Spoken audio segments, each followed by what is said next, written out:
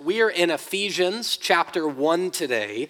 I'm going to read right now verses 1 through 4, but we are going to highlight ourselves in verses 3 and 4 today. So I'll read and then we'll pray. Paul, an apostle of Christ Jesus, by the will of God, to the saints who are in Ephesus and are faithful in Christ Jesus. Grace to you and peace from God our Father and the Lord Jesus Christ. Here are our two verses. Blessed be the God and Father of our Lord Jesus Christ, who has blessed us in Christ with every spiritual blessing in the heavenly places, even as he chose us in him before the foundation of the world, that we should be holy and blameless before him. So I'm going to pray right now, and I'm going to ask you all to pray with me. God listens to the prayers of his people. So pray along with me because God really is speaking. We're going to ask the Spirit of God to do stuff in us. Father, we pray that you would send your Holy Spirit who drives us to Jesus, who is alive and well right now and in our midst. Spirit of God, get into the deepest places of human lives this morning. Loose the hearts that are locked down. Soften the ones that are crusty. Spirit of God, turn evil to good. Overhaul our stubborn resistance and turn them into lives that are yielded to you so that we could produce good fruit. We praise you for your surprising work, and we pray that you would surprise us this morning. In Christ's name we pray, amen. So my daughter Lucy turned 7 on Wednesday, and today is her first ever gymnastics meet. She practices all the time, that this is the first time she'll compete. So my parents flew into Denver to watch her first competition. They've watched the boys play baseball and football and basketball before. They've watched Harmony play soccer. But today, they're going to watch Lucy this afternoon in her first meet. So yesterday morning, Haley's heading off to the gym like she does every Saturday morning, and she's feeling very responsible, so she's asking me, are you sure I should go? Are you sure I should go? We have a lot to do. We got to clean the house, and we got to get the kids out of the house because Yale has 2 football games.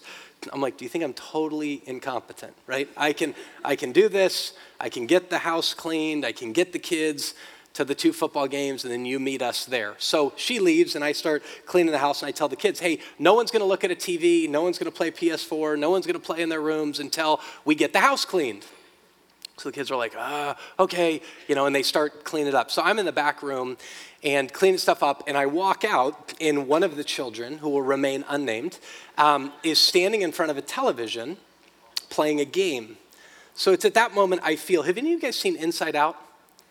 So at that moment, there's Inside Out is this movie about emotions, and the emotion of anger is this red block guy who's always angry, and he's got a flat head, and he's like this. So immediately, I've watched Inside Out, and I identify, oh, that's the red blockhead guy with the face. So I say, hey, we were supposed to clean the room. And this particular child says to me, I did.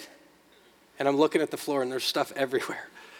So I say, right, and at this moment, if you watch anger in Inside Out, there's this moment when he blows the gasket, fire goes out of his head like this. So at this point, I feel the fire like right about here in me. And the emotions are talking, settle down, everything's good, life is joy, but I feel anger growing, right? So I'm looking down, and so I say, I'm not blind. And then this particular child says, I'm not blind either. And I went, right? And at that moment, all the other emotions lost and anger won, right? And so I'm raising my voice, I'm yelling, I'm acting like a complete idiot, okay, at that point. So later on, I have to gather all the kids together, and I'm talking, and I say, listen, at the end of the day, that was disrespectful. We're working on gratitude and respect. That was disrespectful, but Dad's sin trumped it all, right? That was a total lack of self-control. Everybody was in the wake of my anger. I apologize to all the kids in the midst of it. But when you walk away, a moment like that, the kid has their perspective. Dad's a psychopath, right? And I have my perspective. And understand my sin, but there's justification. Now, hear me in this. It was my sin, trumped it all, okay? But we approach the Bible, and there's perspectives. You don't approach the Bible, you won't hear this message today without the stories you come in with. They're the reality, the lens in which you're seeing things through.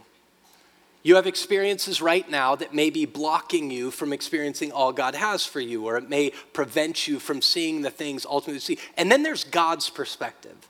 And when we enter into Ephesians chapter 1, verse 3, Paul is operating with this God-soaked vision of the world.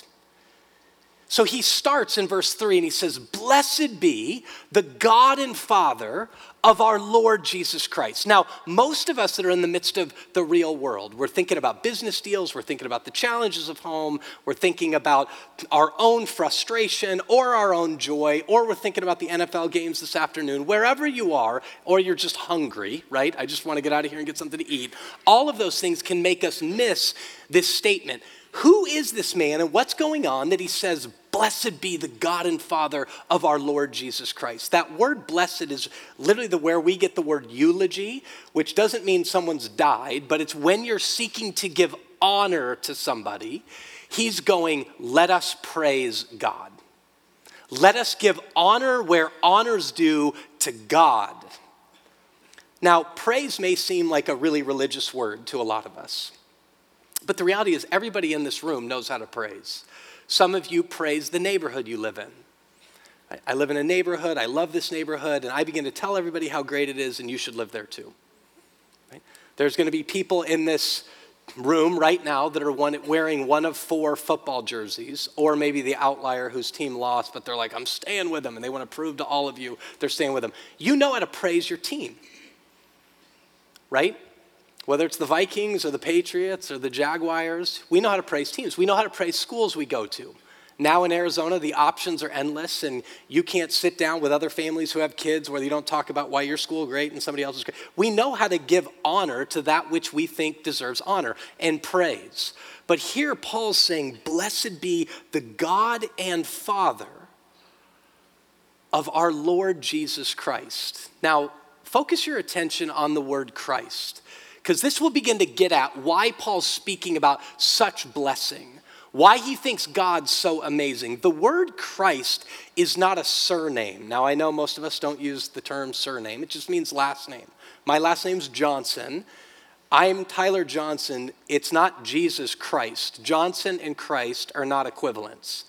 Christ is a declaration, a statement of who he is. The word is Messiah, but that doesn't mean most to you either. So it's better stated, let us praise God, the Father of the Lord Jesus, the King, period. So he's saying Jesus is King, period. Here's what I mean by that. We know through history there have been other rulers and other kings, but God is saying all throughout the Bible that Jesus is the King of kings.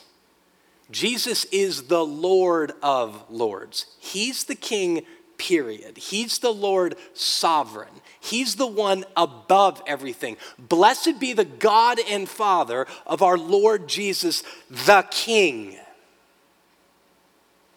Now, the Apostle Paul also penned these words in Colossians chapter 1 about Jesus, the man who really walked the earth, the one whose scholars, believing and unbelieving scholars, have proved this guy lived, and he made quite a splash. Paul says this about Jesus in Colossians 1, verses 16 and 17. For by him, that's Christ, all things were created. So how many things were created by Christ, does Paul say? All things. Things in heaven and things on earth. Visible and invisible. The things we can see and all the things we can't see. The Bible recognizes a world that's beyond the visible, that is entirely real. and very much influencing the world we do see. He says, but in Christ, he created the things in heaven and earth, visible and invisible, whether thrones or dominions or rulers or authorities. Those terms, this is Colossians, but those terms are all in the background and foundation of the book of Ephesians. The book of Ephesians is written in a land that's much like most of the world, but not like our world, that knows the spiritual exists. So just so you know this, if you're in here and you're real smart, the majority of the world believes this stuff. And by this, I don't even just mean Christian. I mean, they believe that the world is chocked full of things we can't see that are in the spiritual realm. Thrones, dominions, powers, if you will, rulers and authorities that exist. But Paul is saying in the book of Ephesians that God has triumphed over the powers, and they are in fact so-called powers. They're not real powers, and they're not real powers because Christ created them all. So the vision of the Bible is not a vision of yin and yang. It's not like, oh, will God win and will Jesus win? Jesus made it all.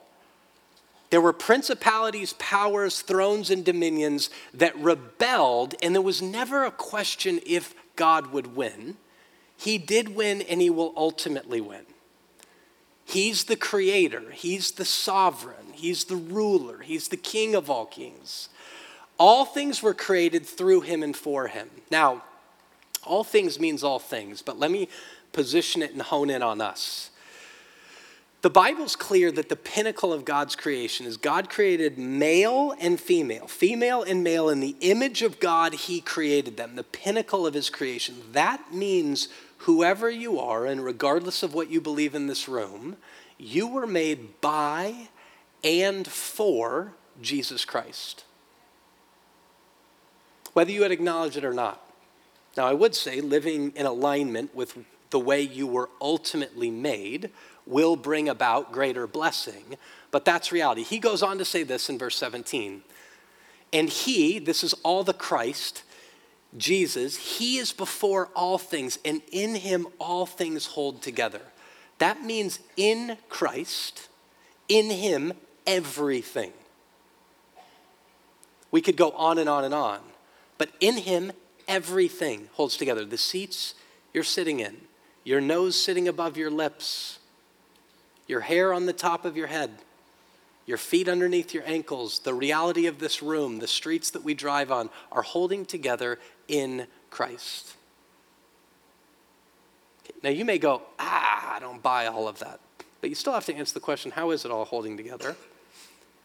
And even when we get into this stuff that seems spooky, thrones and dominions and the demonic and Satan and all that represents, you may go, I don't buy any of that. This is totally crazy. But you still have to give an account for why the world is such a haunting place at so many times.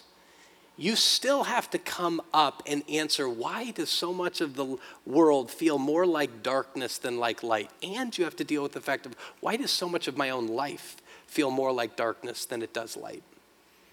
I just tend to think that the Bible gives a really good account of the way the world really operates. But that's all baked into what Paul says when he says, blessed be the God and Father of our Lord Jesus Christ, think the King. He then says this, who has blessed us in Christ. This phrase is massive. In Christ, in him, through him. It's debated because of the different ways it's used. In Christ, in him, through him, throughout the New Testament. But at least 176 times, Paul alone uses this phrase. In Christ, in him. Now go back. It says, blessed be the God and Father of our Lord Jesus Christ, who has blessed us in Christ. Don't miss that. The blessings are in and through Christ with every spiritual blessing in the heavenly places. Now let me say this. When you hear the term spiritual blessing in heavenly places, don't think immaterial. Okay, here's what I mean by immaterial. The Bible presenting the way the world really is all about the real stuff of life. It's about the emotions I have and had yesterday morning. It's about your business deal. It's about the football game. It's about the real places that we walk, the real buildings that we build, the real governments that every country has, the real family you live in, the real car that you drive. It's about stuff, okay? So when he says God has blessed us with every spiritual blessing, he's saying the deepest meaning behind all of life. In heavenly places, the places where life is really the way it's supposed to be. Heavenly places just means the place where God is, the one who made all of the stuff, and in whom all of it holds together. In Christ, he has blessed us. That's those who believe, the saints of verse 1 in chapter 1. All of us who believe have been blessed in Christ with every spiritual blessing. So let me just say this, just as a little note. A lot of people will say, I've been blessed. In little things and in much. James says this, that every good and precious gift comes down from the Father of lights. Paul then builds that out and he says, listen, none of us should boast about what we have, because what do you have that you didn't receive? And if you did receive it, why do you boast as though you didn't receive it? No matter how hard you worked, you were given a mind, you were given a body, you were given a work ethic, you were given opportunities. It's all given by God. But he says now every spiritual blessing comes to us in Christ. One of my favorite stories is there used to be a leader here who had a brother that was very, very wealthy. Very wealthy. And he tells the story of one day he was driving down the road and his 11-year-old son was in the back of the car. And his 11-year-old son, like 11-year-olds do, it's totally quiet, poses a question. And this was the question, Dad, are we rich? And the dad tells the story that he was driving, and even though his son didn't continue to articulate the question, it kept saying, are we rich? Are we rich? And then it was like, are we rich? Are we rich? And he went, okay, this is a great learning opportunity. So he pulled the car over the side of the road. And he turned around and he said, son, can you state the question for me again? And the kid's like, yeah, Dad, it's not that hard of a question. I'm just asking, are we rich? So his dad locked gaze with him. And he goes, son, I'm rich. You're not. You're poor. You have stuff because I give it to you. That's this story. We're rich with every spiritual blessing in Christ. Christ is rich. He owns it all. And it's all his to give. He's rich. We're poor. But in him, we've been blessed with every spiritual blessing in the heavenly places, in the deepest meaning of the world. The places when we ask the bigger questions about life and we wonder if there's more there and we want to give an account to the affections and what we feel and what we're really after. The foundation of it all exists in Christ. So think about it like this. Christ is this immense treasure that when you find it's in him, don't forget this, it's in Christ. It's not that Christ has these blessings and throws them and hopes they stick to you and they stay there. It's not how it works. This is why Jesus said in John 15, Jesus makes this statement where he says, listen, I am the vine, you are the branches. If you remain in me, and I in you, then and only then you will bear much fruit. But apart from me, okay, if you've been around the Bible more than others, you're not smarter, but help me here. Apart from me, you can do nothing. Zip, nada. Now the reality is even those of us who are in this room who go, I don't really believe this, and I do a whole lot of stuff, and I don't do it in him, the Bible would say, oh, but you do. God causes the rain to fall on the just and the unjust. What you have, you didn't receive either. There's still a God who you were made by and for. The recognition of those who have faith have been blessed with every spiritual blessing in the heavenly places, made rich. So let's for a minute slow down and ask this question about spiritual blessing. What does the Bible say about spiritual blessings? What are they? Now there's some really big theological terms here. But I want to slow down to help you and I realize how much this stuff really matters to your real life.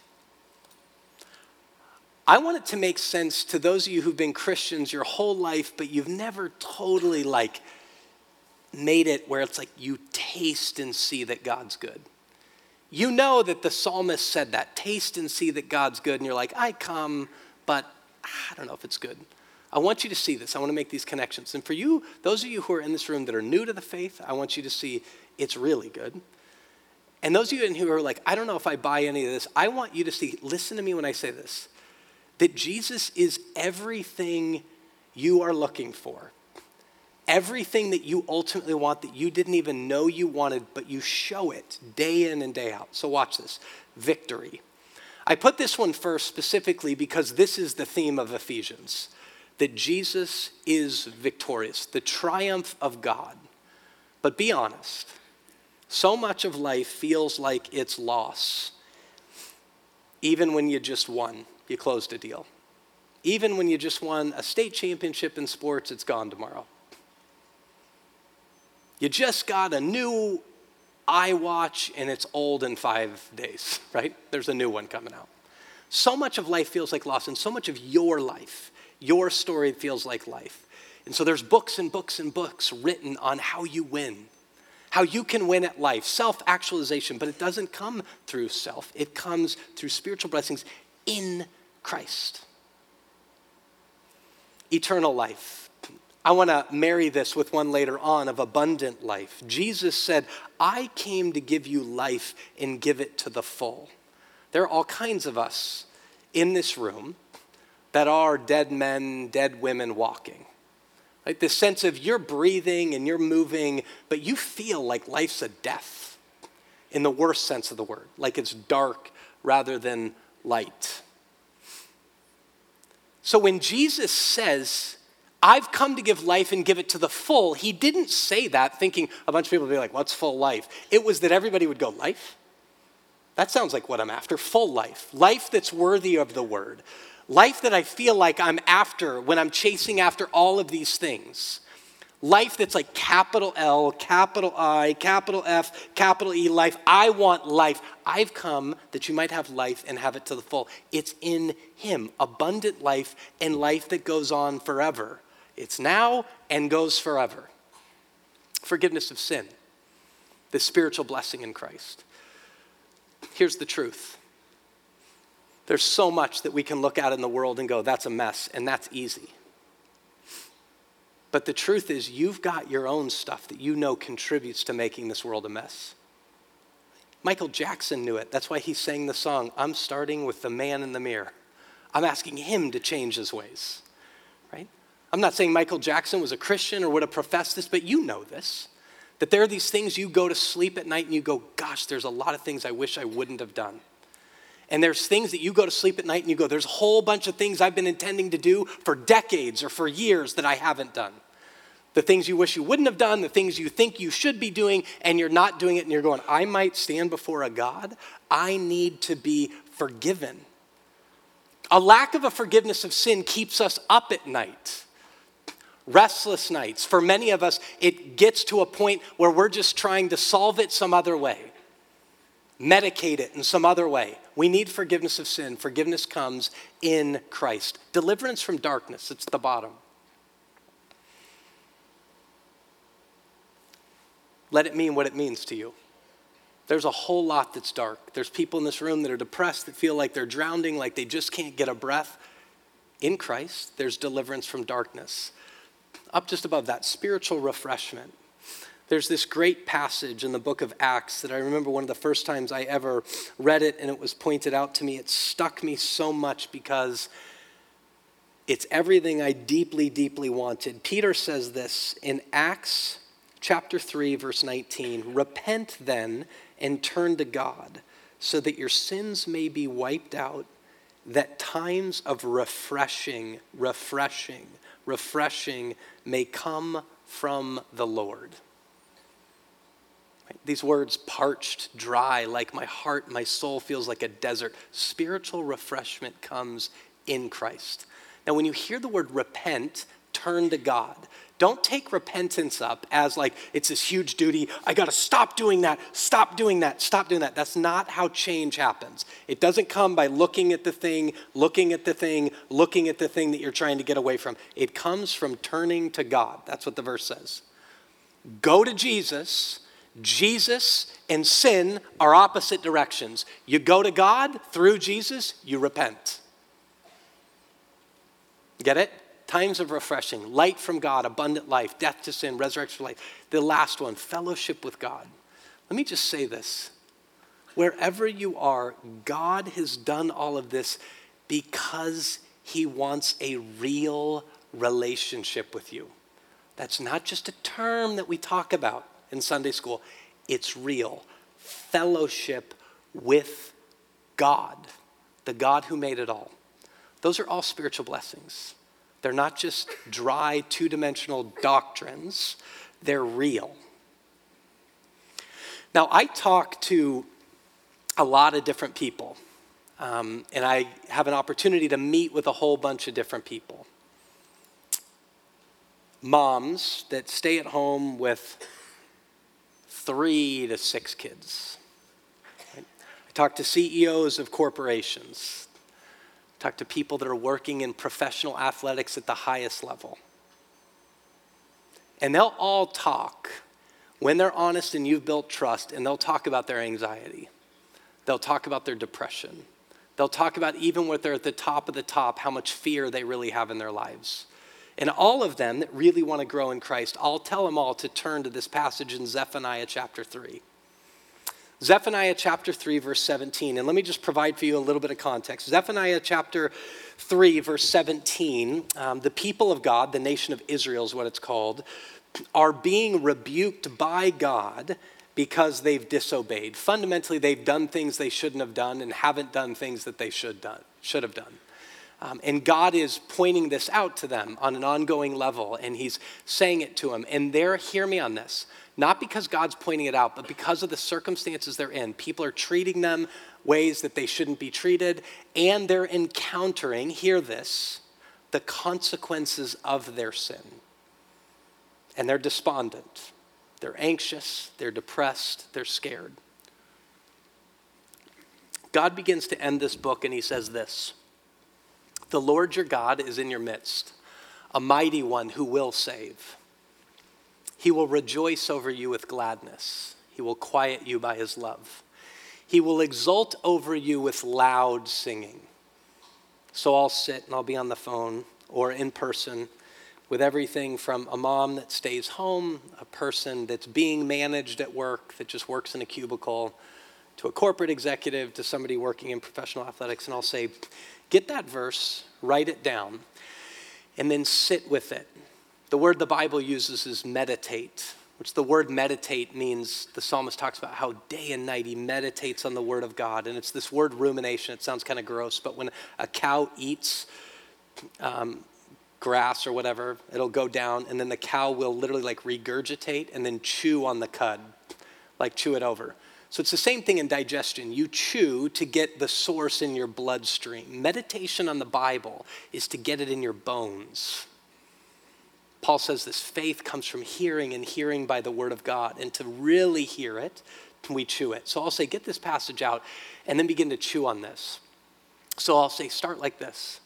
Be quiet in a quiet place and say, the Lord your God is in your midst.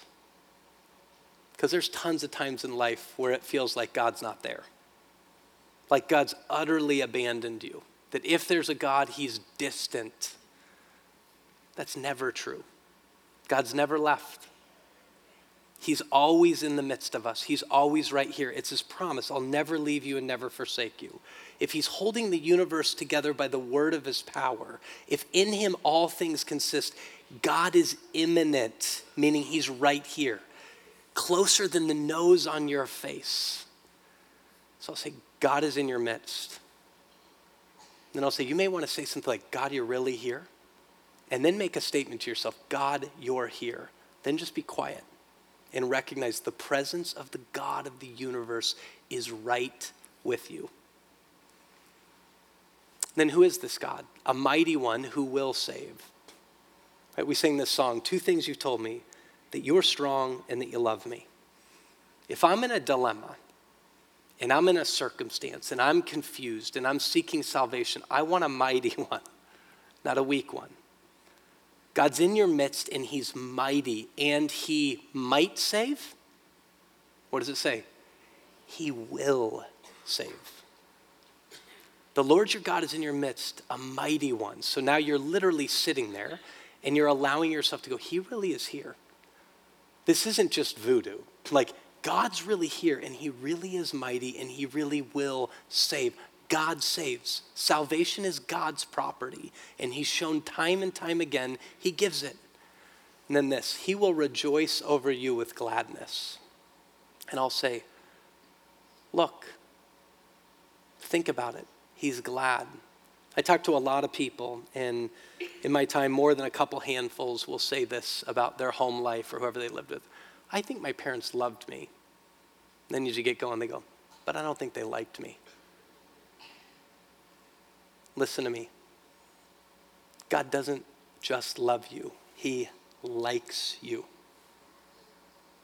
In Christ, he rejoices over us with gladness. And then this term, he will quiet you by his love. Think about the relaxing into the arms of somebody. My dad's here right now, and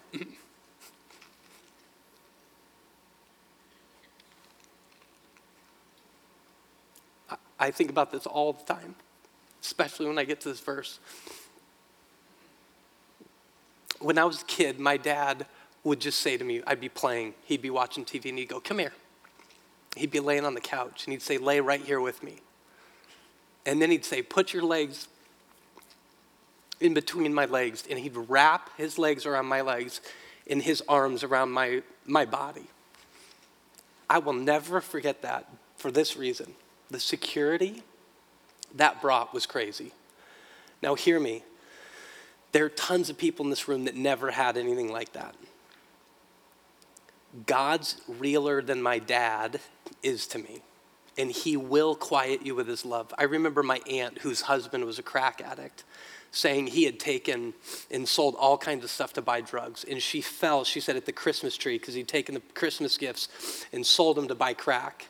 She said, I fell down and I wept so hard, and she's like, I swear to everything that's true, God wrapped his arms and legs around me and quieted me with his love. He will exult over you with loud singing. Not just gladness, not just quiet you with his love. He now begins to sing, and he's exulting over you and I. He really, really, really loves, likes everything that's a word. And I don't care if you're a man or you're a female. We want this. So when Paul goes on in Ephesians, he says this. He speaks about being chosen, even as he has chose us in him before the foundations of the world. This is not chosen like I go to the meat market, USDA prime beef, that's the one I choose, right? You're not USDA prime beef. Right? We're beat up, we're battered, we're bruised. Before the foundations of all of it, he set his affection and love on us. And here's the reality. You want to be chosen. Kids at the park, when they're picking teams, want to be chosen. You want to be chosen at work for acknowledgement of doing good things. Women dress at the gym in such a way that they would be recognized. It's part of human nature that we distort. But being wanted, God says, I want you. And I chose you in Christ. And then here's the last thing, which will lead us to the rest of this series. There's a reason he chose us. We gain all the privileges of being chosen, but there's a purpose that we would be holy and blameless before him, which if you think for a minute that means you're perfect on your own, you don't get the gospel.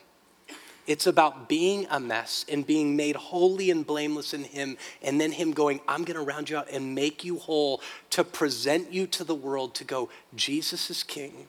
He's a king who's strong. He's a king who loves. He's a king who's saying, come to me. He's a king who wants you. That's what our lives are meant to display, what's supposed to come out of our mouths.